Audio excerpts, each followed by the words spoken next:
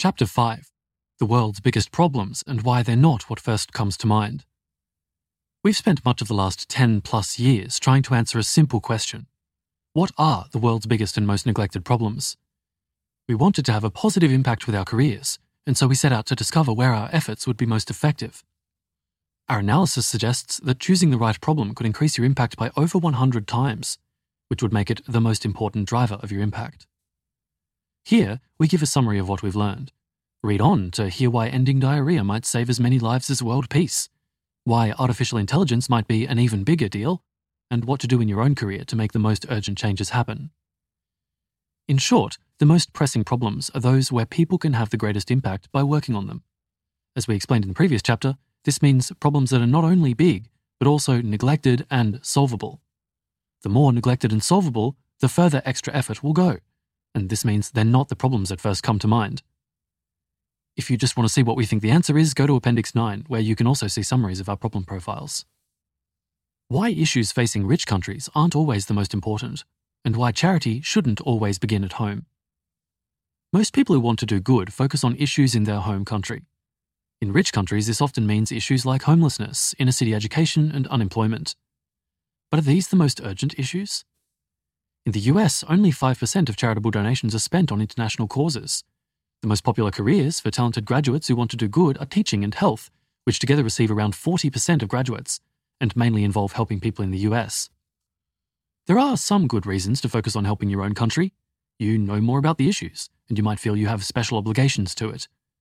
However, back in 2009, we encountered the following series of facts. They led us to think that the most urgent problems are not local, but rather poverty in the world's poorest countries, especially efforts within health, such as fighting malaria and parasitic worms. And as we'll come to later, we now think there are even more pressing issues than global poverty, in particular catastrophic risks that could affect the whole world in future. Why do we say the most urgent problems aren't local? Well, remember the distribution of world income that we came across in Chapter 2. Even someone living on the US poverty line of $14,580 per year, as of 2023, is richer than about 85% of the world's population, and about 20 times wealthier than the world's poorest 700 million who mostly live in Central America, Africa, and South Asia on under $800 per year. These figures are already adjusted for the fact that money goes further in poor countries, purchasing power parity. As we also saw earlier, the poorer you are, the bigger difference extra money makes to your welfare. Based on this research, because poorer people in Africa are 20 times poorer, we'd expect resources to go about 20 times further in helping them. There are also only about 40 million people living in relative poverty in the US, about 6% as many as the 650 million in extreme global poverty. There are also far more resources dedicated to helping this smaller number of people. Overseas development aid from the world's developed countries is in total only about $200 billion per year, compared to $1.7 trillion spent on welfare in the US alone. Finally, as we saw earlier, a significant fraction of US social interventions probably don't work. This is because problems facing the poor in rich countries are complex and hard to solve. Moreover, even the most evidence-based interventions are expensive and have modest effects. The same comparison holds for other rich countries, such as the UK, Australia, Canada, and the EU. Though if you live in a low-income country, then it may well be best to focus on issues there. All this isn't to deny that the poor in rich countries have very tough lives, perhaps even worse in some respects than those in the developing world. Rather, the issue is that there are far fewer of them, and they're harder to help. So if you're not focusing on issues in your home country, what should you focus on? Global health, a problem where you could really make progress. Earlier, we told the story of Dr. Nalin, who helped to develop oral rehydration therapy as a treatment for diarrhea. What if we were to tell you that over the second half of the 20th century, efforts by Dr. Nalin and others did as much to save lives as achieving world peace over the same period would have done? The number of deaths each year due to diarrhea has fallen by 3 million over the last 5 decades due to advances like oral rehydration therapy. Meanwhile, all wars and political famines killed about 2 million people per year over the second half of the 20th century. And we've had similar victories over other infectious diseases. Here's a chart. It shows immunizable diseases, diarrheal diseases, malaria, smallpox, and war. And war is set as a benchmark level of 2 million deaths per year on the y-axis. Then we have years 1960 and 2001 compared for the others. So in 1960, immunizable diseases killed 5 million per year. In 2001, that's just over 1 million. Diarrheal diseases in 1960, just over 4.5 million per year. In 2001, 1.5 million. Malaria in 1960, just under 4 million. In 2001, just over 500,000. Smallpox, nearly 3 million per year in 1960, and none in 2001. The global fight against disease is one of humanity's greatest achievements, but it's also an ongoing battle that you can contribute to with your career. A large fraction of these gains were driven by humanitarian aid, such as the campaign to eradicate smallpox. In fact, although many experts in economics think much international aid hasn't been effective, even the most skeptical agree there's an exception: global health. For instance, William Easterly, author of The White Man's Burden: Why the West's Efforts to Aid the Rest Have Done So Much Ill and So Little Good, wrote, "Put the focus back where it belongs. Get the poorest people in the world such obvious goods as the vaccines, the antibiotics, the food supplements, the improved seeds, the fertilizer, the roads. This is not making the poor dependent on handouts. It is giving the poorest people the health, nutrition, education, and other inputs that raise the payoff to their own efforts to better their lives." Within health, where to focus? An economist at the World Bank sent us this data, which also amazed us. Here's a graph. On the y-axis, we have the cost-effectiveness of an intervention in health per $1,000 spent. On the x-axis, we have the interventions in order of effectiveness. So at least half of the x-axis is taken up by cost-effectiveness so low you can't really see it above zero, and then it begins to increase gradually and then rapidly all at the end. The most cost-effective interventions are above 300 on the y-axis in health per $1,000, whereas even by around the 90th percentile, they're still around 100 on the y-axis. That's captioned Cost-Effectiveness of Health Interventions as found in the Disease Controls Priorities Project 2. This is a list of health treatments, such as providing tuberculosis medicine or surgeries, ranked by how much health they produce per dollar, as measured in rigorous randomized controlled trials. Health is measured in a standard unit used by health economists called the Quality Adjusted Life Year. The first point is that all these treatments are effective. Essentially all of them would be funded in countries like the US and UK. People in poor countries, however, routinely die from diseases that would certainly have been treated if they'd happened to have been born somewhere else. Even more surprising, however, is that top interventions are far better than the average, as shown by the spike on the right. The top interventions, like vaccines, have been shown to have significant benefits, but are also extremely cheap. The top intervention is over 10 times more cost-effective than the average, and 15,000 times more than the worst. This means if you're working at a health charity focused on one of the top interventions, you'd expect to have 10 times as much impact compared to a randomly selected one. This study isn't perfect.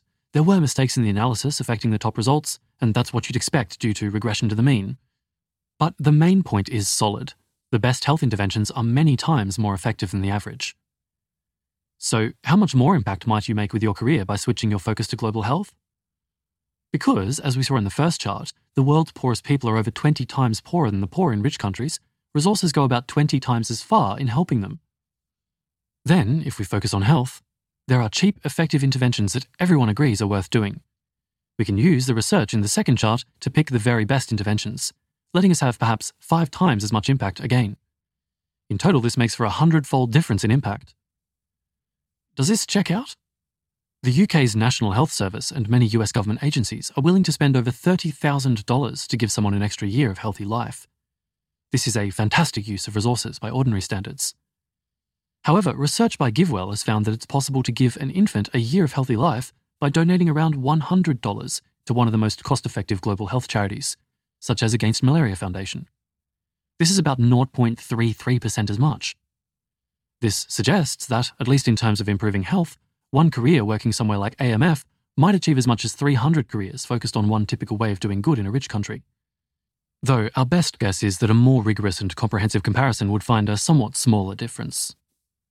It's hard for us to grasp such big differences in scale, but that would mean that 1 year of equally skilled effort towards the best treatments within global health could have as much impact as what would have taken others 100 years working on typical rich country issues. These discoveries caused many of us at 80,000 Hours to start giving at least 10% of our incomes to effective global health charities. No matter which job we ended up in, these donations would enable us to make a significant difference. In fact, if the 100-fold figure is correct, a 10% donation would be the equivalent of donating 1,000% of our income to charities focused on poverty in rich countries.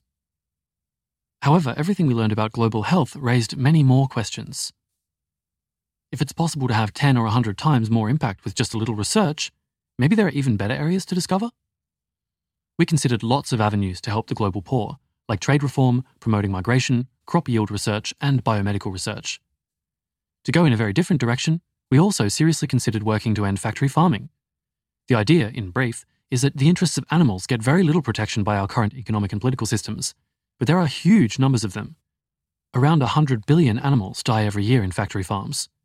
For example, we helped to found Animal Charity Evaluators, which does research into how to most effectively improve animal welfare.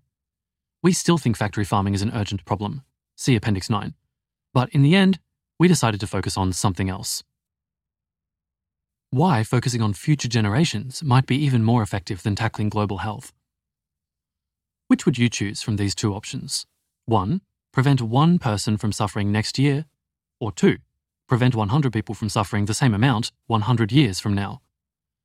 Most people choose the second option. It's a crude example, but it suggests that they value future generations. If people didn't want to leave a legacy to future generations, it would be hard to understand why we invest so much in science, create art, and preserve the wilderness. We would certainly choose the second option. And if you value future generations, then there are powerful arguments that helping them should be your focus. We were first exposed to these by researchers at University of Oxford's, modestly named, Future of Humanity Institute. So, what's the reasoning? First, future generations matter, but they can't vote, they can't buy things, and they can't stand up for their interests. This means our system neglects them. You can see this in the global failure to come to an international agreement to tackle climate change that actually works. Second, their plight is abstract. We're reminded of issues like global poverty and factory farming far more often. But we can't so easily visualize suffering that will happen in the future. Future generations rely more on our goodwill, and even that is hard to muster. Third, there will probably be many more people alive in the future than there are today. The Earth will remain habitable for at least hundreds of millions of years. We may die out long before that point, but if there's a chance of making it, then many more people will live in the future than are alive today. To use some hypothetical figures, if each generation lasts for 100 years, then over 100 million years, there could be 1 million future generations. This is such a big number that any problem that affects future generations potentially has a far greater scale than one that only affects the present. It could affect 1 million times more people, and all the art, science, culture, and well-being that will entail. So the problems that affect future generations are potentially the largest in scale and the most neglected.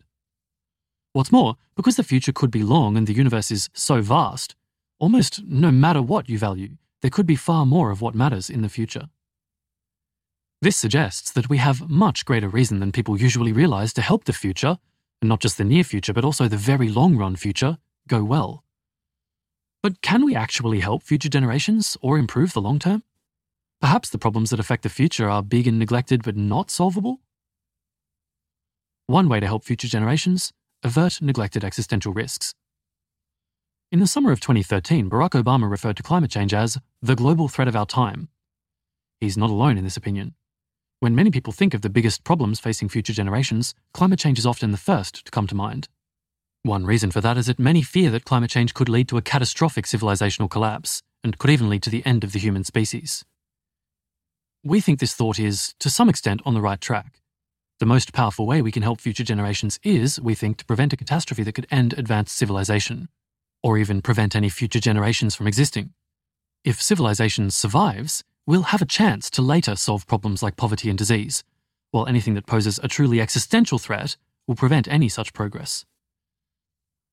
However, climate change is also widely acknowledged as a major problem, conspiracy theorists aside, and receives tens or even hundreds of billions of dollars of investment.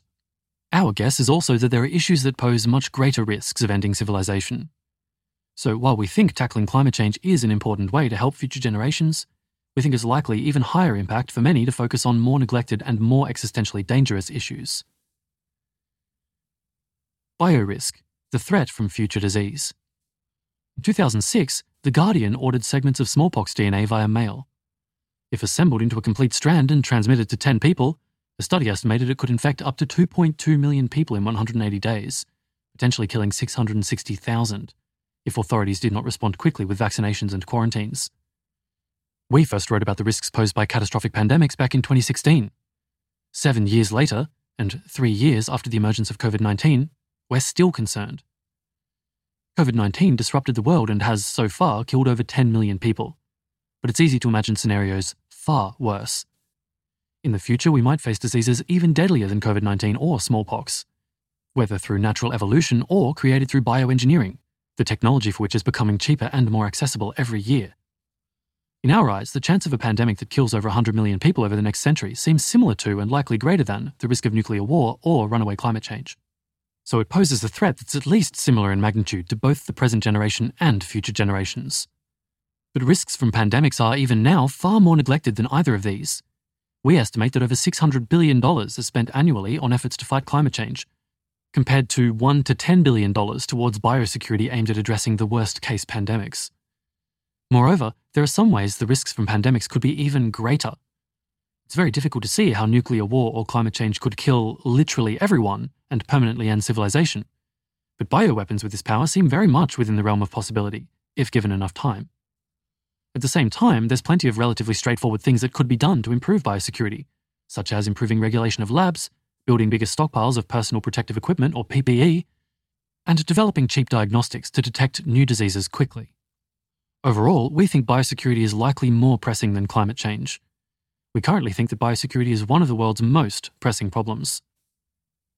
But there are issues that might be even more important, and seem to be even more neglected. Preventing an AI-related catastrophe. Around 1800, civilization underwent one of the most profound shifts in human history, the Industrial Revolution.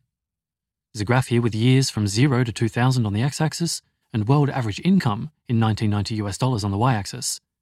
This graph stays more or less flat. It's only going up slightly until about 1800, staying below $1,000, and then suddenly it just turns a corner and shoots upwards, and ends at nearly $8,000. And the point where it starts to increase rapidly is labelled "something weird happened." Looking forward, what might be the next transition of this scale, the next pivotal event in history that shapes what happens to all future generations? If we could identify such a transition, that may well be the most important area in which to work. One candidate is bioengineering, the ability to fundamentally redesign human beings, as discussed, for example, by Yuval Noah Harari in *Sapiens*. But we think there's an issue that's even more neglected and is developing far more rapidly: artificial intelligence. Billions of dollars are spent trying to make artificial intelligence more powerful, but hardly any effort is devoted to making sure that those added capabilities are implemented safely and for the benefit of humanity. This matters for two main reasons. First, powerful AI systems have the potential to be misused. For instance, they might be used to develop dangerous new technology, such as new and more powerful weapons. Second, there is a risk of accidents when powerful new AI systems are deployed. This is especially pressing due to the alignment problem. This is a complex topic, so if you want to explore it properly, we recommend reading our full problem profile on artificial intelligence, found at adk.info/AI. But here's a quick introduction. In the 1980s, chess was held up as an example of something a machine could never do. But in 1997, world chess champion Garry Kasparov was defeated by the computer program Deep Blue. Since then, computers have become far better at chess than humans. In 2004, two experts in artificial intelligence used truck driving as an example of a job that would be really hard to automate. But today, self-driving cars are already on the road. In August 2021, a team of expert forecasters predicted that it would take 5 years for a computer to be able to solve high school competition-level maths problems. Less than a year later, Google built an AI that could do just that. At the end of 2022, ChatGPT became the fastest-growing web platform ever. The most recent of these advances are possible due to progress in machine learning. In the past, we mostly had to give computers detailed instructions for every task. Today, we have programs that teach themselves. The same algorithm that can play Space Invaders has also learned to play about 50 other arcade games, caption images, chat with humans, and manipulate a real robot arm. Machine learning has been around for decades, but improved algorithms, especially around deep learning techniques, faster processors, bigger datasets, and huge investments by companies like Google and Microsoft have led to amazing advances far faster than expected. Due to this, many experts think human-level artificial intelligence could easily happen in our lifetimes. Here are the results of a 2022 survey of hundreds of top AI researchers from AI Impacts. There's a table here. For a 10% chance of human-level machine intelligence, the median response was 2032, the mean response was 2042, with a standard deviation of 40 years. For a 50% chance of human-level machine intelligence, the median response was 2052, the mean response was 2127, and the standard deviation was 530 years. And for a 90% chance of human-level machine intelligence, the median response was 2086, the mean response was 5406, and the standard deviation was 40,000 years. You can see half the experts give a 50% or higher chance of human-level AI happening by 2050, just 30 years in the future. Admittedly, they are very uncertain, but high uncertainty also means it could arrive sooner rather than later. Why is this important? Gorillas are faster than us, stronger than us, and have a more powerful bite. But there are only 100,000 gorillas in the wild compared to 7 billion humans, and their fate is up to us. A major reason for this is a difference in intelligence. Right now, computers are only smarter than us in limited ways, for example, playing StarCraft, and this is already changing the economy. But what happens when computers become smarter than us in almost all ways, like how we're smarter than gorillas? This transition could be hugely positive or hugely negative. On the one hand, just as the Industrial Revolution automated manual labour, the AI revolution could automate intellectual labour, unleashing unprecedented prosperity and access to material resources. But we also couldn't guarantee staying in control of a system that's smarter than us. It might be more strategic than us, more persuasive, and better at solving problems. So we need to make sure the AI system shares our goals. This, however, is not easy.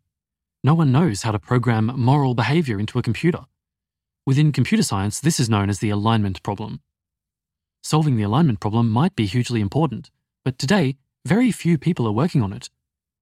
We estimate the number of full-time researchers working directly on the alignment problem is around 300, making it over 10 times more neglected than biosecurity.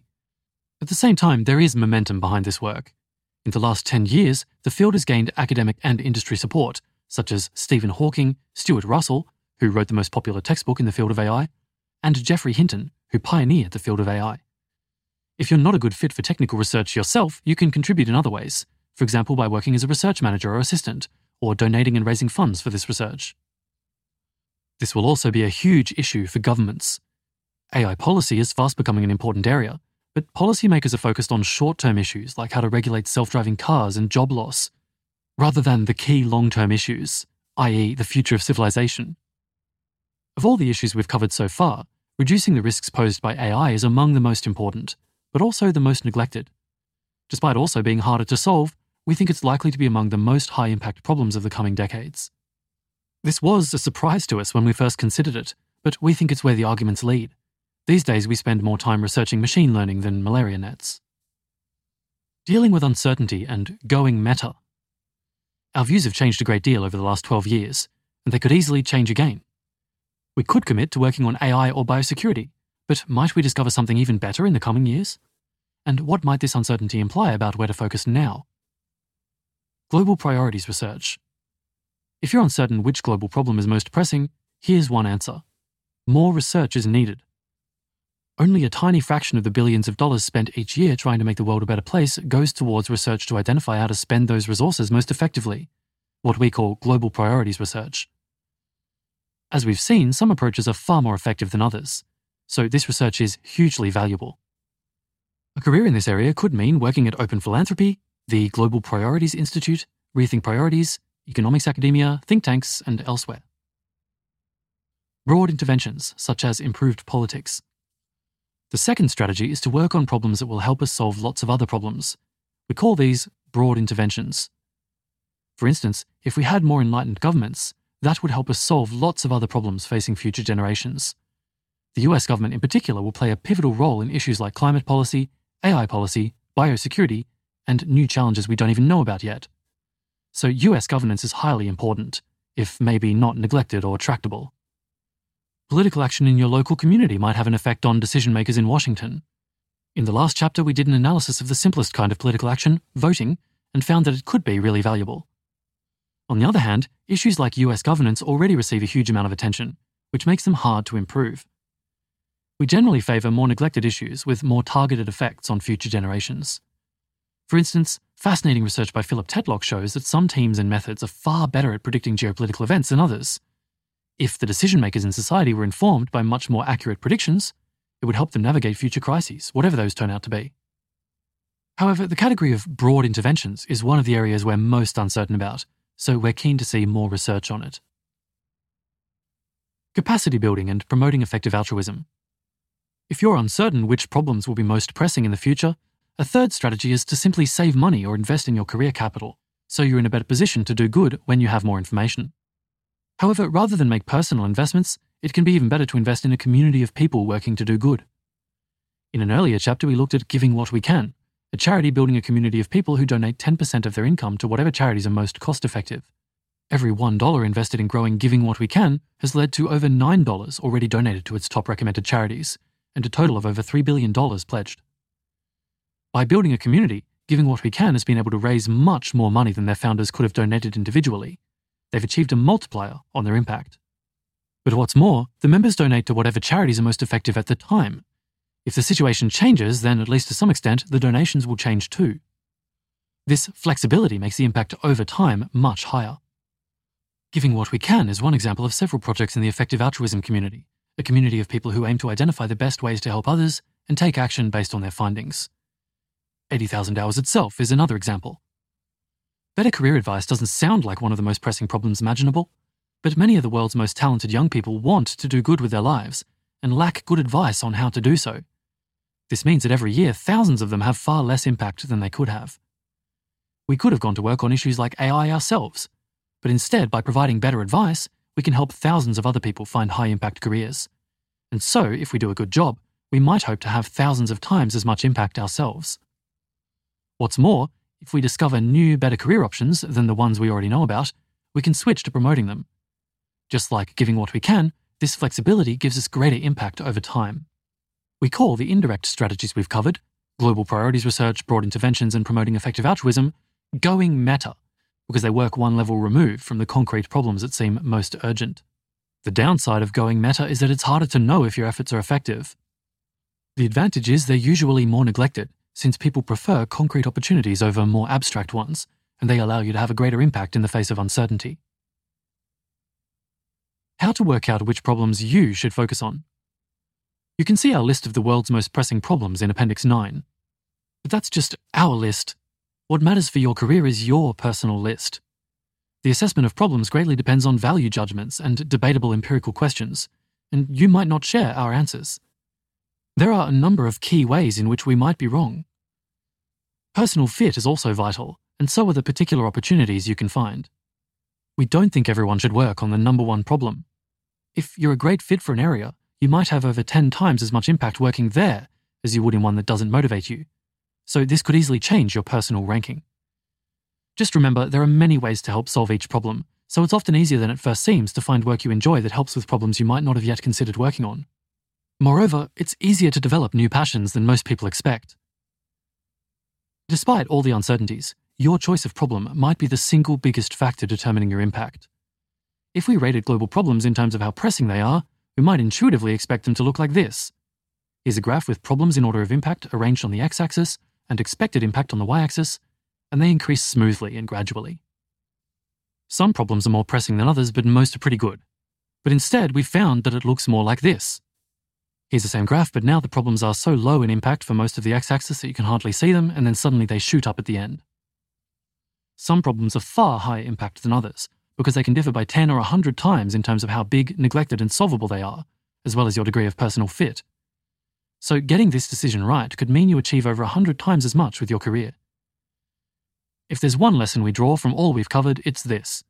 If you want to do good in the world, it's worth at some point really taking the time to learn about different global problems and how you might contribute to them. It takes time and there's a lot to learn, but it's hard to imagine anything more interesting or more important. Apply this to your own career. You don't need to figure out which global problems you want to focus on right at the start of your career. Early on, the top priority is to explore to figure out what you're good at and to build valuable skills. It's common to not directly tackle the problems you think are most pressing for many years. However, it is useful to at least have a rough idea of which problems you'd like to work on in the future, since this can greatly affect which kinds of skills seem most useful to build.